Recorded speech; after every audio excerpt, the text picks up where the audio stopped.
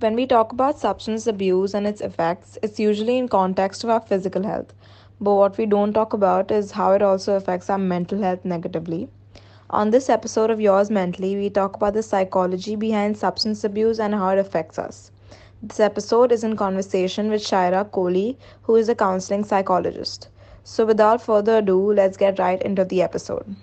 So on today's episode where we talk about psychology of people that engage in substance abuse, Shaira, my first question to you is what are the various substances that can be abused and what are the effects that they have on us? Right. So, while substances can be divided into various classes depending on certain different things like their chemical makeup, the kind of effect that they have on the brain and the body, as well as their legal manifestations, the most common classification is on the basis of effect.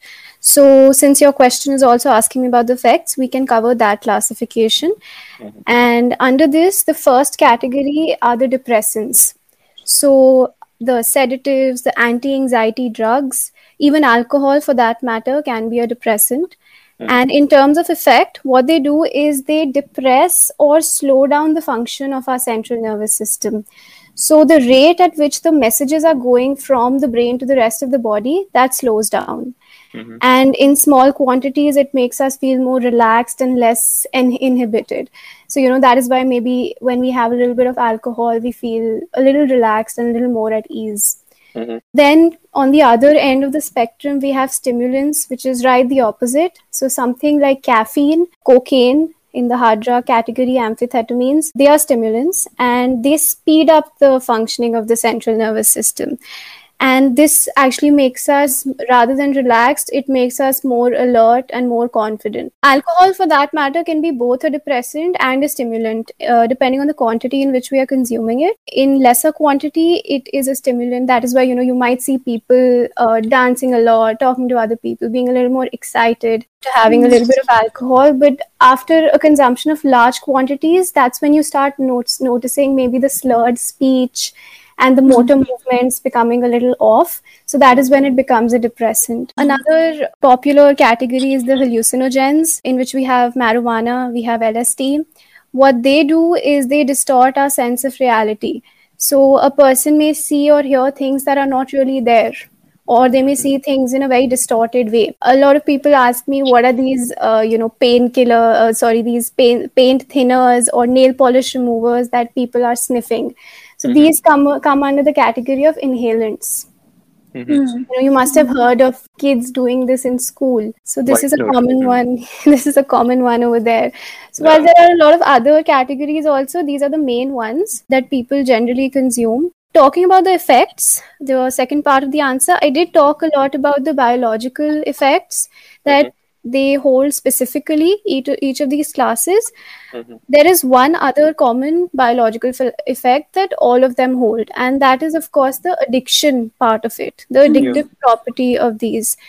So, what they do is they do kind of change the chemistry and the biology of the brain. They release certain chemicals that activate what we call the reward system in our brain. And once that happens, the brain kind of wants more and more of it. So that comes under, again, the biological effect. But there are also a lot of psychological and social effects of substance abuse. From short-term effects when we are consuming the substance, or maybe a little while also after we have consumed the substance. Some of them can be a change in appetite. Some people lose their sleep. The cognitive ability gets compromised. And of course, there is also a temporary sense of euphoria that we feel. While the long-term effects can be a lot more debilitating, some of them can even, provide a window into other mental health disorders like depression and anxiety. Something that we very commonly hear are accidents and injuries happening. That is another psychosocial effect of it. You might notice the physical appearance changing of certain people. Weight loss is another common one. And not just the behavior towards the substance, but the general behavior can also become risk-taking and impulsive. So these are, just summarizing the effects of what they have in common, all substances, and specifically also they can vary. So Shaira, what are the causes of addiction and can you tell us why we do something even though we know it's going to be harmful for us? Right. So, addiction, I would say it's like a a dish that has a lot of ingredients mixed up in it. So there's not one cause, but we have a multitude of factors causing addiction. And despite knowing its harmful effects right from the start, we might still end up indulging in it. So, to begin with, I would say the addictive property that the substance holds. We may indulge in a substance once, but whether we're going to do it again or not does depend on what is it that it is causing in our brain, right? I spoke about the reward system. That was one thing. And every substance actually holds a different addictive property. Heroin, for example, has one of the most highest abuse potential. So if you actually use it once, you can become addicted to it, as opposed to some other drugs which you might have to use a little more to become addicted to it. So that is one. Another, I would say, most sought after theory that explains the cause of addiction is the diathesis stress model, which basically tells us about the predisposition that a person has to develop addiction. So even before you may pick up your first glass of alcohol or smoke your first cigarette, we do hold a certain vulnerability. Some people may be more vulnerable for that first to become an addiction as opposed to other people. And this diathesis can also be divided into 3 different categories. So we can have a biological diathesis, a psychological one, and a sociocultural one. Biology is our genetics being passed on from one generation to another. One of the studies actually found that 1/3 of alcoholics had at least one alcoholic parent. So Okay. it can be that strong, the genetic factor. Then we have the psychological factor. So the personality of a person makes up one of the psychological factors. People in general who have behaviors that are impulsive, that are risk-taking, or maybe a little emotionally unstable can be more prone to develop an addiction. In addition to that, early childhood experiences, the kind of trauma that a person may have faced in childhood, the peer pressure surrounding it, the acceptance of certain substances as a social lubricant to gain acceptance is one other cause. And that is also a socio-cultural cause. Like if you see alcohol itself, in a lot of cultures, it is very highly acceptable, which is why, around you, you might see a lot of people more openly indulging in alcohol as opposed to other substances, because it's accepted and it is easily available. It beyond a certain age, it's not illegal to buy it. Even though the effects may be as harmful or even more harmful in the long run. I feel like for our generation, peer pressure is like a huge thing for, getting into alcohol, drugs, smoking, all of this. Like, I think now more than before, I've seen it happen so much. And even in this pandemic, though, it's gone even higher. I've seen so many people drinking, going out, Right. and I think reasons that they give is because of stress and all of that, which I don't believe. Most of the times, I don't believe it because, like, it's just very clear that it's because of peer pressure. Right. But then sometimes I feel like maybe I'm also wrong. What if doing these things? I know it is wrong, but what if it is their way of escapism? What if it is helping them in a way, I mean, obviously in the long run, it's definitely not helpful. But if in the short run it is helping them, I feel like, forget me, I don't think anyone should be, judging them on it, like Right. Yeah, their Right. personality or anything. I feel like even now a lot of people do drugs, which is obviously wrong. But like people who judge them for it, they don't really know the reason behind them doing drugs or like what has led them to do it. They're just very quick to judge them. I feel like now like we live in a generation where instead of trying to help someone, we just distance ourselves from them. Like yeah. I hear this very lot. Like even parents are like, oh, this friend of yours smokes, does drugs, stay away from him. I feel like why not try to help him get out of it or be with him. Yeah. I feel like Right. I say this a lot. Right, that's a very good point that you've raised regarding help, as it's something that's looked down upon so much. People don't believe that they actually need help for it. Yeah. They might not have as much control over it as they think they do.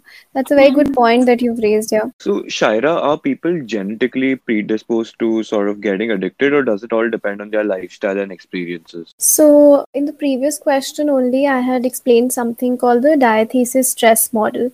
So, if we go by that, then it is actually both of them in varying measures. So, we do have the genetic factors, which are the biological factors, and then we do have our lifestyle experience, which all make up our psychological and social factors. So I'll just give this to you with the help of an example to better explain it.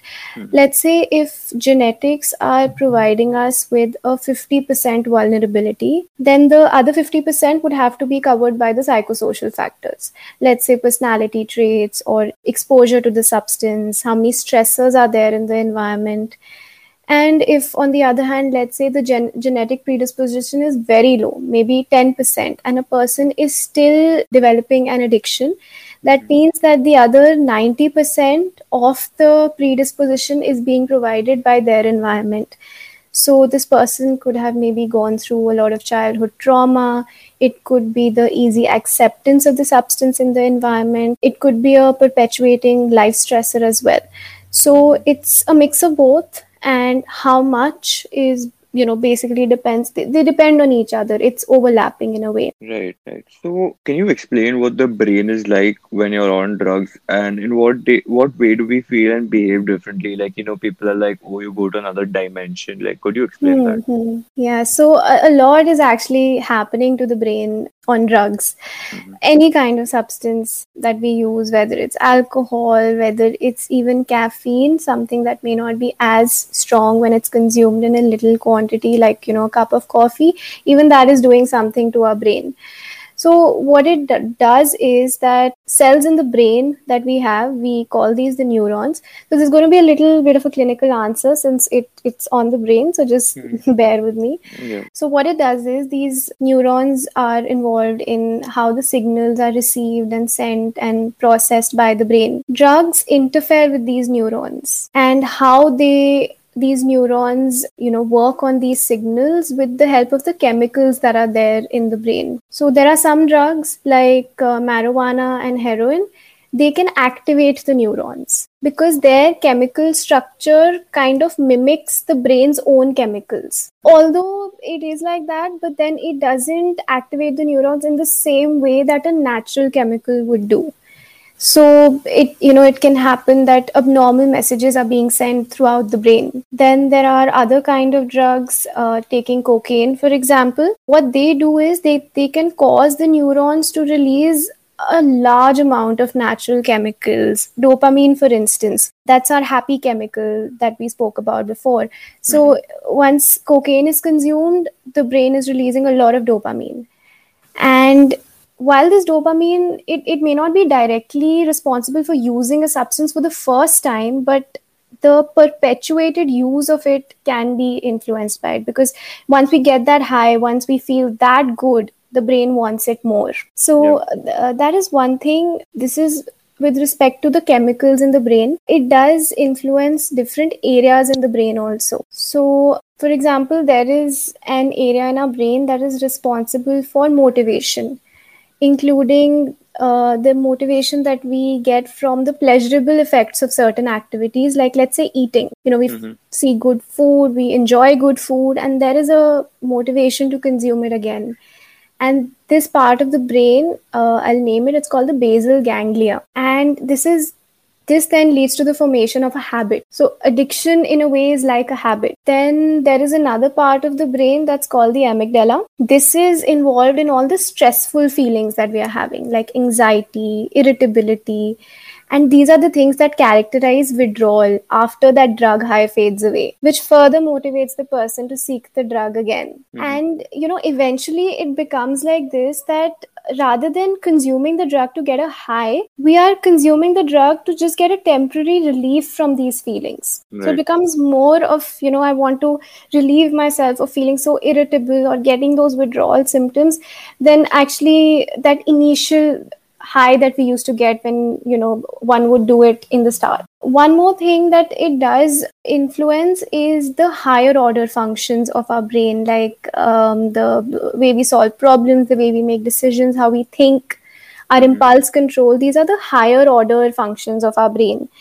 And these are also controlled by a part of the brain that we call the prefrontal cortex. Mm-hmm. And one of the reasons why teens are more vulnerable to consume, teenagers or younger people are more vulnerable to get addicted or get into the influence of these substances is because this is also the part of the brain that matures the last. So I hope that answers your question. While this is not all encompassing, but these are probably the main effects that it has on the brain. Would you say that people who take drugs and who say they go to a different dimension, do you think they do it as a form of escapism, or looking at like the current generation, do you think it's Hmm. rather peer pressure more than escapism from their problems? This makes up all the social factors that are there in our surroundings. Substance use, especially when we go back to school. If I go back to my time, Mm-hmm. I could imagine this group of popular boys, and what they would do is after school they would go to this particular area behind school and they would all smoke. Mm-hmm. And all the girls used to think, oh my god, these boys are so wow, Cool. and yeah, cool, and they became very popular.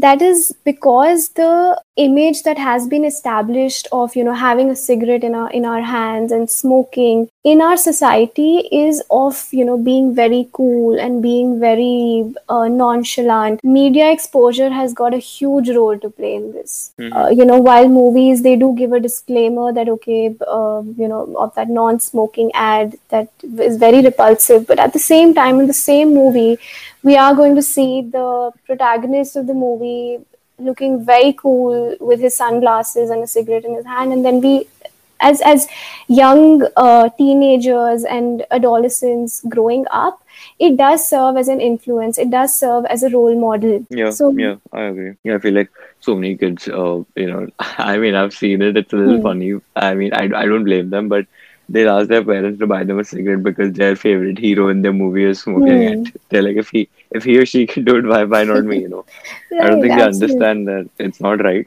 I mean, obviously, it says over there the warning smoking is injurious to health and all, but Hmm. what do those kids know? Right, because that's the long-term effect, right? The Yeah. temporary satisfaction, the temporary coolness is what the immediate gratification is what the brain wants. Yeah. What do you think is the connection between childhood trauma and lifelong addiction? Right. So childhood trauma does play a very vital role in developing addiction as well as sustaining addiction.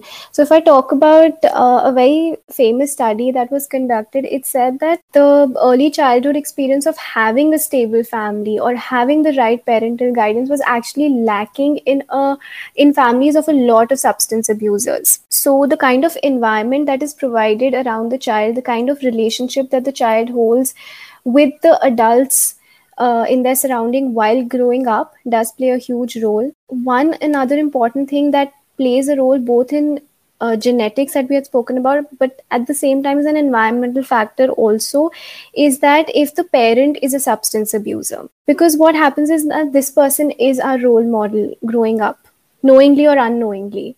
And if the parent is consuming or abusing the substance, then it is seen as a validation that okay, my parents are doing it, it's something that must be normal to do.